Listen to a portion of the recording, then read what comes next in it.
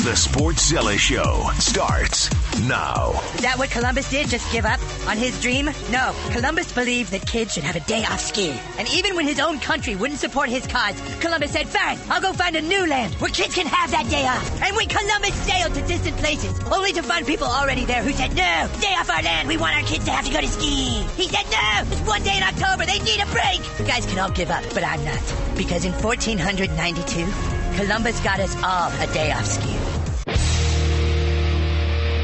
It's the Sportzilla Show on ESPN Radio 97.7 and 100.1. Here's Rain and Scoop.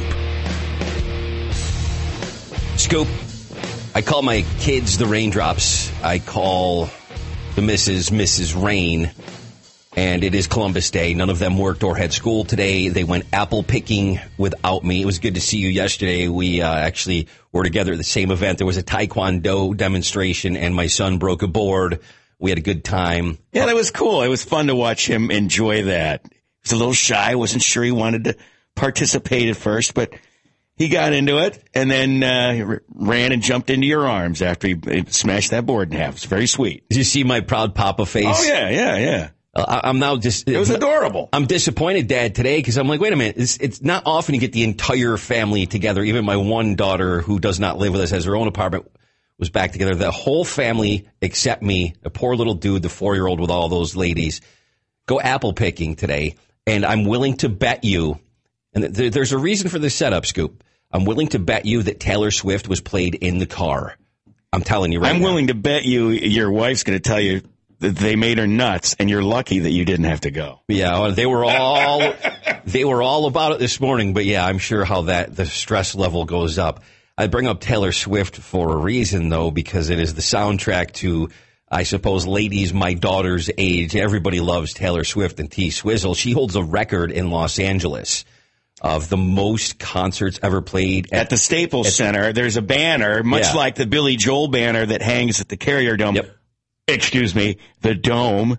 And if you go other places, you'll see things like that. Wells Fargo in Philadelphia, I know they got a Springsteen banner that hangs there. There's a venue that has a Pearl Jam, there's a Pearl Jam record too somewhere. But at the Staples Center in L.A., I guess she did 16 appearances there, so they hung a banner in the rafters.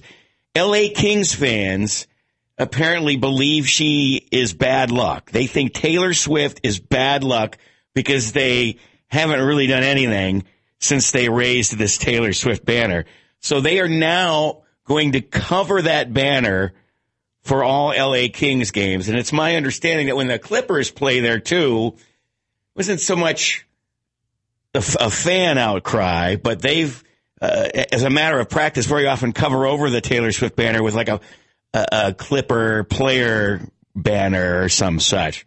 But L.A. Kings fans upset and apparently have voiced that they want this banner covered up. So I think that's kind of funny, actually. I mean, I like Taylor Swift. I don't have anything, against her. But Taylor Swift is not the reason your team sucks. Let's be honest. I don't think that you've had to hear Taylor Swift as regularly as I have over the years. That's probably true. So I might have a little bit more disdain for T-Swizzle, T-Swift, whatever they call her. I saw her back in the day, 2006. John Fogerty played the halftime show for the Thanksgiving game in Detroit. I believe it was Detroit and the Jets, if memory serves me correctly. And a little-known singer at the time, Taylor Swift, sang the national anthem. And as she stood there on the sideline in boots, she was taller than a lot of the football players, I got to tell you. My daughter knew who she was in 2006. And lo and behold, she's a mega superstar now. She is. So I don't know if there's any conspiracy theories out there, Scoop, as far as maybe what's gone on over the years, the decades with the Syracuse football team. I don't know if there's any jinxes. Is there something I'm missing? I mean, you read some stuff online and then you just disregard. Half the time I consider the source of that, and I'm like, nonsense. I don't think anybody's ever blamed Billy Joel, have they? How could you? The Dome? How could you? It's Billy Joel's fault. Nothing's Billy Joel's fault. That's why we didn't win today. It's Billy Joel's fault. Well, whose fault is it that the Yankees lost last night? Of course, people are blaming the manager or they're blaming the umpires. there was a nice little make-up call.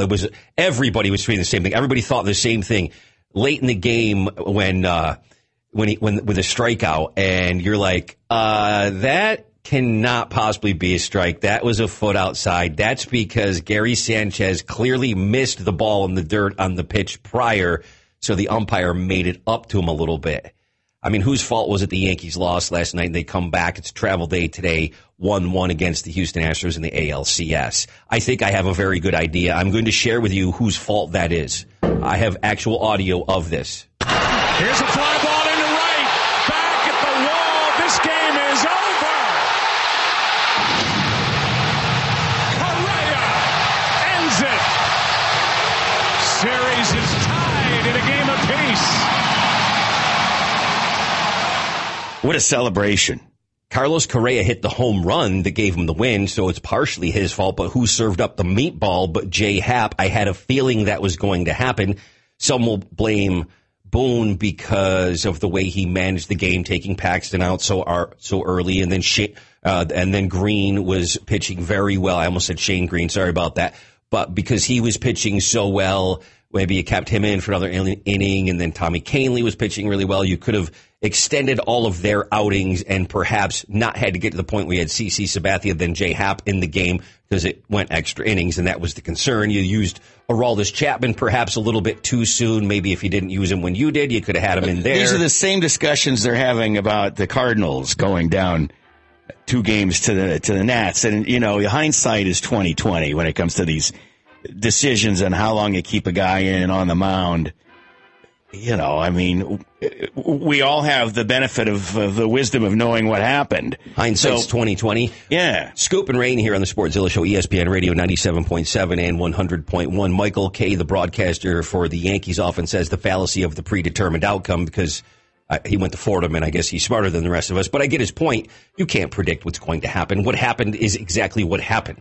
The game happened pitch by pitch, inning by inning, out by out, the way that it happened. It took them extra innings to beat the Yankees and for that to play out that way. However, in Game 1, Yankees are on the road. If you're looking from the Yankees' perspective of this, that's what you want. You go on the road, you get to split, you're back home for 3, and they dominated them in Game 1. However, it was a little closer, you know, initially, until it got later in the game. That was a close game for a while. And there is the concern that you have Garrett Cole pitching, who has been, as we've discussed just on this past Friday Sportzilla show, he has been ridiculous. I mean, you're talking late in the game, 7th inning, this guy is 98. Then again, Severino, even though he might not be as seasoned this year due to his late arrival to the roster, that's another guy throwing 98 miles an hour if he's getting into the 7th inning and around 100 pitches when they're supposed to be tiring out. I mean, there's concerns. There's also the Stanton injury. He's hurt again. What the heck happened? It's a quad injury. Now this guy can't stay on the field. It's almost like you'll get a season and then he just misses the bulk of the season. The same thing happened when he was in Miami. He's very injury prone. I don't know if it's because he's so muscle bound, but so you have to go with Cameron Maybin, and then you have to move Gardner to left field because then Aaron Hicks is back on the roster and he got into the game late yesterday. There's a lot of moving parts so far in 2 games of this ALCS. It's an exciting series. Speaking of moving parts, did you see that little Kate Upton celebration in game 2 of that series? And up in the box there, some moving parts there as well. On another radio station that we work for, Scoop, we could probably discuss in detail what was visually the best part of that celebration. But the best part of a Verlander start is watching her reactions. So let's flip over to the National League while we've got a second here. And before we talk about the Nats so far being up 2-0 and dominating the Cards, one little side note of that is Hudson and Doolittle and the issue of him taking paternity leave to go be with his wife as they had a child. I mean, it's pretty crazy. Your first baby, Daniel Hudson's going to become a father. He doesn't show up for Game 1, and everybody goes ballistic. And then Sean Doolittle comes around basically and says to anybody questioning a man that wants to go be there for the birth of his child over what's ultimately, at the end of the day, a game. And I love sports, and I get it to a point, but you're a bleep. Yeah, come on. Unclench. Yes, let it go. Let it go. And not one person in that locker room, and everybody has stood up and backed that opinion up. You're absolutely right. Let the man go and enjoy that. Be there for his wife. Be there for his child. You can never get that back again. I would love to pitch on the Yankees or be on the Yankees and win a World Series, but by far the greatest part of your life is becoming a father and having a child. We lose our perspective is the point, Scoop. If I was the player in question and I did not attend the birth of my child to instead play an important game, I'm superstitious. So I think that's like bad mojo, man. Like I would almost be afraid I was cursing myself, for my performance. And then you have a crappy game and you miss the birth of your daughter or your son. Well, I think about it this way. Let's flip it to the Yankees. And who's a key player on the Yankees roster? Let's say it's Gleyber Torres. Let's say Gleyber Torres, we find out, is going to become a father on Wednesday when they resume the series, and he can't play. And I'm going to be like, and the fan in me, of course, damn, oh man, what are we going to do without that guy? But I don't blame him. I would never hold that against him. I would completely How dare you allow your personal life and the birth of a child get in the way of my fandom and my love for this team? You're so selfish. Ooh, wait a minute. Maybe I am too. Which way does it go here? I mean, I just understand. Objects in the mirror are closer than they appear. I do understand. Steven Strasburg, though, man, he has been fantastic. Their pitching staff. We all talk about the pitching staff, the starting pitching staff of the Houston Astros, but the Nats, hello, Steven Strasburg, Scherzer, Patrick Corbin. Have you heard of that guy? He's from Syracuse. They got some pitching too. 4 hits in 2 games for the Cardinals. Yeah. 4 hits. This is the team that we were talking last week about getting 10 runs in the first inning. You can reach out to us on Twitter if you agree or disagree. We love to have friendly discussions on sports. You don't have to agree with us. We're at ESPN Sportzilla. This is the Sportzilla Show on ESPN Radio 97.7 and 100.1. We'll talk NFL next. It's the Sportzilla Show on ESPN Radio 97.7 and 100.1. Here's Rain and Scoop. Friday night, it's the Romano Subaru pregame show. Seth Goldberg and Brent Axe getting you ready for the Syracuse Orange versus the Pitt Panthers. They're going to share with you all the experts who weigh in on ESPN Syracuse throughout the week, including new Cleveland Brown Eric Dungy and head coach Dino Babers. We're going to discuss Syracuse-Pittsburgh, obviously, in detail, in depth, quite a few times over the course of the week. In the meantime, you have Orange Nation that can break that down a little bit for you. They go hard on that all the time, but that's something that we'll definitely get to, Scoop. But we're talking NFL right now. Monday Night Football, Lions, Packers. It's in Green Bay. The line is Green Bay in -3.5. How you feel about that? Because, I asked that. The caveat is something that we had discussed before coming on the air that's going to infiltrate this conversation, that I have a feeling that perhaps the wagers have a little bit to do with some of the officiating, which is the biggest gripe that we've seen online. I think it's probably our biggest gripe. It's just destroying the game. I think that's starting to become a consensus among fans. It's all yours. Well, you watch some of the officiating and you almost swear sometimes that they're trying to help one team cover the spread, at the end of the game, and then suddenly at the end of the game, maybe they're not calling penalties the way they did the rest of the game. And the officiating, really atrocious. I think it was bad in the Dallas game. The Chiefs-Texans game, they got one where they throw a flag. Patrick Mahomes thinks he's got a free play. He throws an interception. Then they call some other penalty that doesn't allow him to get the ball back or the free play, and, they give the interception they give the ball to the Texans, and the Chiefs are like baffled. And then somebody in that whole process apparently rings into the headset of the referee on the field. Somebody in the office somewhere is saying or telling them to do something. It just looks really suspicious. The officiating has been atrocious in this league for a long time. It's a billion-dollar industry, and you can't get it right. We have these pampered, bloated, fat cats who are on Wall Street working their cushy white-collar jobs all week long. We don't have guys out there, by and large, that are athletes or former athletes. A Mike Golick Jr. would make a good referee. Get somebody out there young that maybe knows the game a little bit better. I wonder about that. It's officiating in all sports, though. I'm old enough to remember, and I know you are, that there was a time where instant replay wasn't a thing. You didn't have 80-inch high-def televisions or even bigger than that. And if you go out to some of the watering holes that you can watch a game, you didn't have these amazing camera angles and these high-def cameras, and you can't see the play from 16 different angles and super slow-mo. They probably tended to let them play a little more, and the rules aren't so complicated that, it's hard for these guys to officiate because we don't know what a catch is anymore. I swear, though, every time you watch a game, almost every time you're watching a pass down the sideline, wide receiver, cornerback, safety, whoever it is covering him on that particular play, you can go, there's pass interference both ways on this. He grabbed him here, he touched him here. What is and what isn't? And you'll look at, a hit to the head with the quarterback because of the way they protect the quarterbacks nowadays. And sometimes I'm like, well, that was more dangerous than the one they called the flag on. And why does it seem that some players get preference or not? Quarterbacks that tend to run a little bit more don't necessarily get as many calls. There's a certain quarterback and I know this is an NFL conspiracy theory, but I'm sorry, nobody gets protected more than Brady. We've seen it too many times. It's a habit now. It's not an occasional thing. It's a trend that we see. And there's a few other ones. And Josh Allen almost gets killed out there, and they go, oh, that's not a helmet-to-helmet hit. And they can't make up their mind on that. And even things that should be far easier to do, far simpler, like telling time, or like yesterday's Jarvis Landry and the Browns. He broke the plane of the end zone and had the ball, then fumbled. They called it a fumble. They watch it again. They don't overturn it. They still call it a fumble. They take points off the board for Cleveland.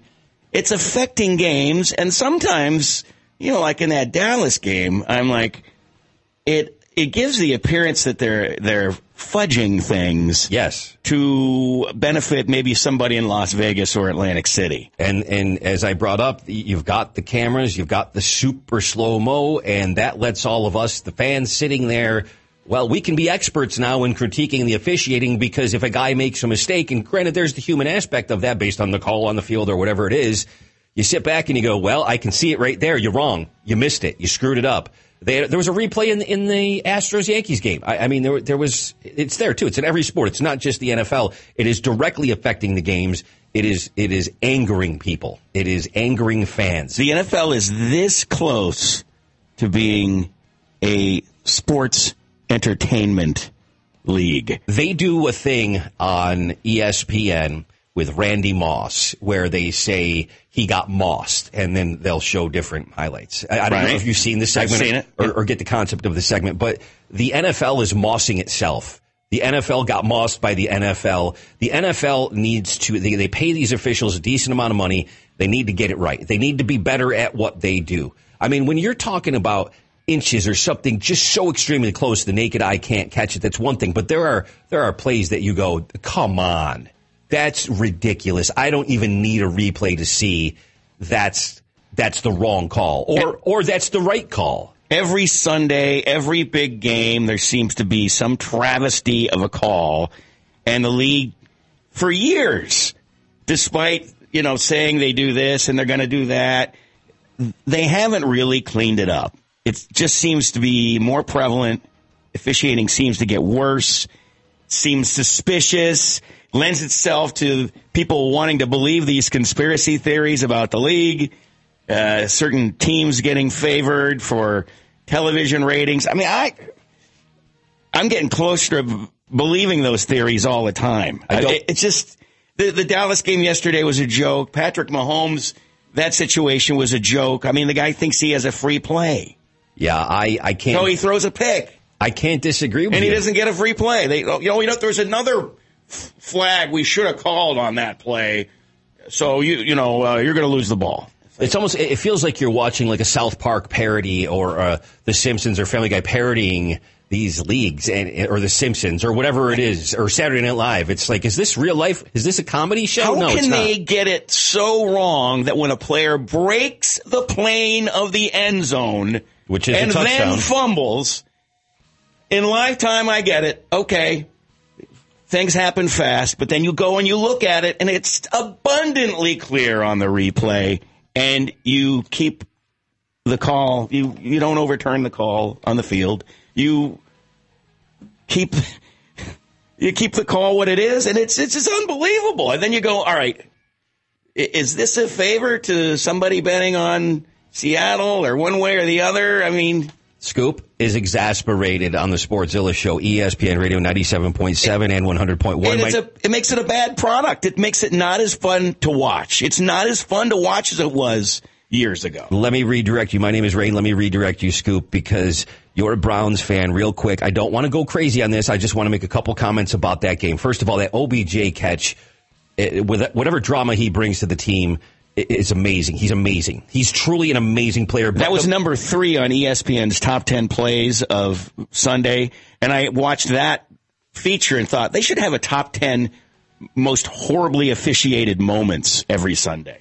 I will say this about your Browns. They probably have 20 of them they could pick from. They lost by 4, but there's just at crunch time, it seems, your coach is the problem with his play calling. I said this to you last week. I'll say it to you again. Freddie Kitchens, and I know that you pay attention to the rumblings on social media and the journalists that write about this team and cover them in Cleveland, but his days might be numbered.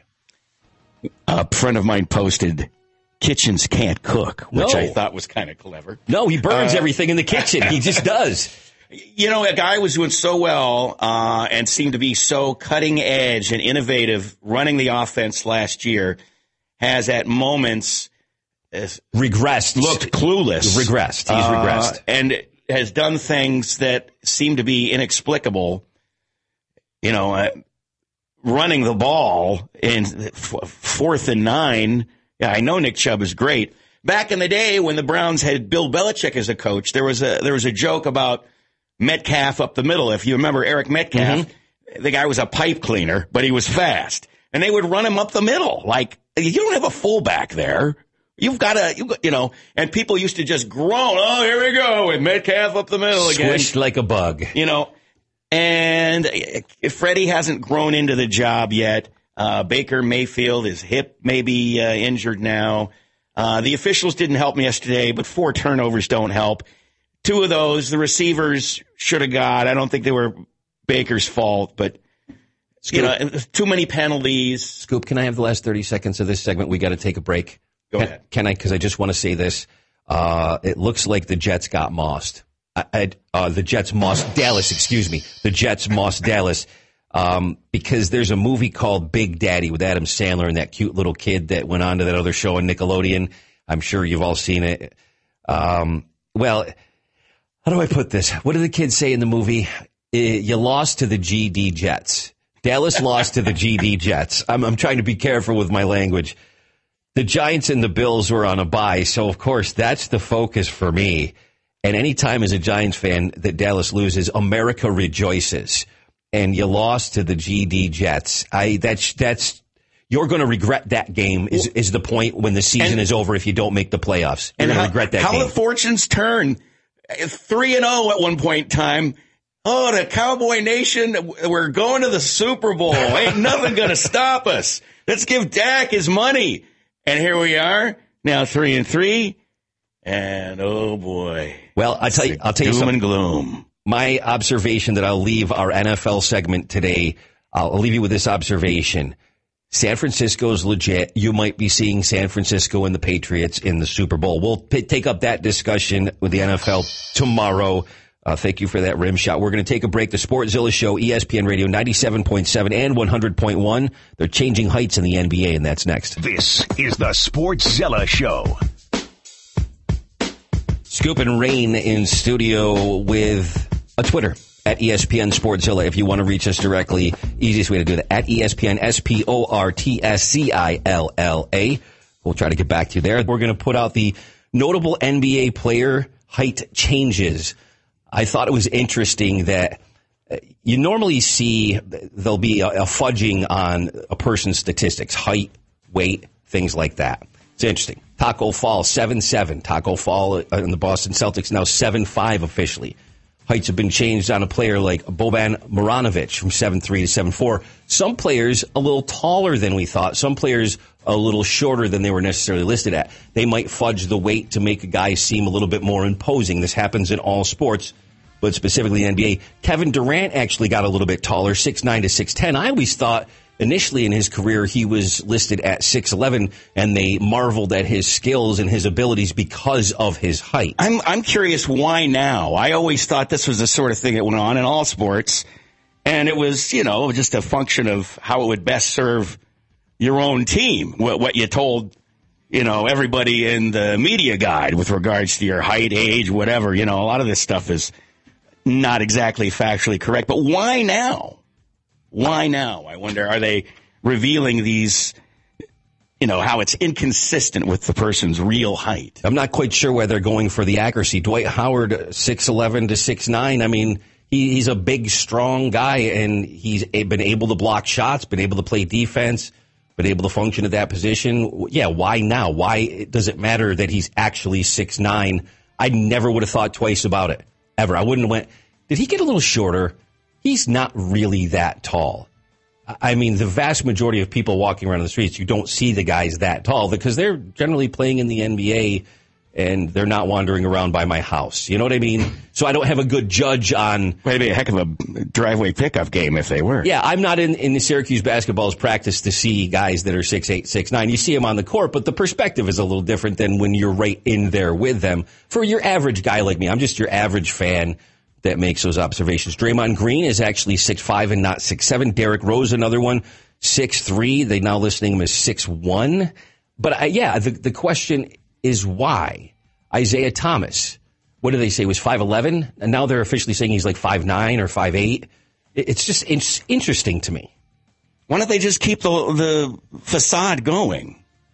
That's what I'm curious about. Why do they feel the need to suddenly come clean on height? If they can play, they can play. I think that's really what it is at the end of the day. It's just interesting. I'm sure they lied about how tall Spud Webb was back in the day. Preseason's underway. The season gets started pretty soon. It's looking like Philadelphia again will probably be the team to beat in the East. I don't know if anybody else has jumped out at you, Scoop. Clearly, the Lakers have gotten better. That team is actually kind of scary in some ways now. I just don't know what we're going to get out of the Lakers. How much does LeBron have left in the tank? How well is that all going to gel? Last year, probably the most disappointing year of LeBron's career. And I don't know that LA has taken to him yet. And they're chanting Kobe at him and stuff like that. It's a big year for him. And I know he uses that sort of stuff for motivation. So we'll see how much that propels his game onward, because he had some bad moments last year, and his body is betraying him. Toronto without Kawhi, with him now going to the Clippers, definitely changes, I suppose, the power structure. Golden State obviously has a lot of roster changes. It's going to be pretty interesting, but there's a power shift overall that hasn't happened in about a half a decade with the dominance of Golden State.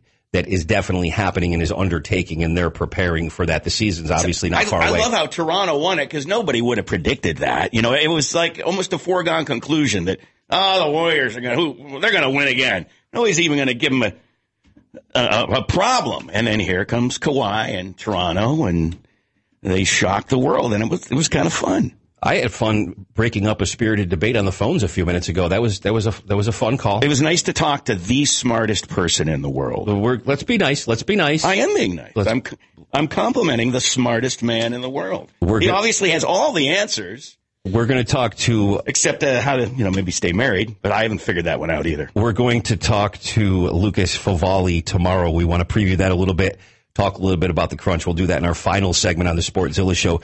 ESPN Radio, 97.7 and 100.1. This is the Sportzilla Show. Good weekend for the Crunch. They went to Cleveland, won a couple of games. The Miracle Baby documentary about Corey Conacher showed at the Syracuse International Film Festival. And I guess that's a pretty good way to celebrate with a couple of wins in Cleveland, where they had some good crowds. Yeah, what'd you say? It was 11,000? It was like 11,676 on Friday night. I don't know what the tally was for Saturday, but that's a lot of people for an AHL game. That certainly is. 2-1 on Friday night, first win of the season. And then, of course, the second win of the season. The Crunch beat the Cleveland Monsters 6-3. 12 players recorded a point on Saturday night. But you also got to see Scott Wedgwood on Friday, and then you got to see Louis Domingue on Saturday. They have really good goaltending this year. Those two are very capable at this level of sustaining or being the backstop for a very good team. And there's some serious talent. I mean, Cal Foote had a great weekend with a few points. Corey Conacher was on the board again. Luke Shen picked something up. You're going to love him if you're a Crunch fan and you're not that familiar with him. I'm telling you right now. Nice addition to the team. He is. Alex Barry-Boulet, Peter Abandonado, the rookie, got his first professional goal, and then, of course, another one on Saturday night. So got some good young talent. You got Cameron Gaunson there, some other veteran talent on this team. Wow. It's going to be a good season. And then Wednesday night, the Crunch in Utica for the Comets home season opener. The first of, obviously, in division, numerous matchups. These are I'm telling you right now, if it's the Crunch going to Rochester or down to Binghamton or out to Utica, these are the games they love because you come back at the end of the night and you are sleeping in your own bed. That's the beauty of that. The travel isn't quite as bad with some of these teams being close together. They get more practice days, which is what you want. I mean, how does the team click and come together? You find out if this line is clicking with that line. That's how you do it. You get on the ice and you practice. If you're spending more time traveling, like out in the Western Conference of the American Hockey League, the way they do it is points percentage. They play fewer games because they travel so much more. The teams are so much geographically farther apart.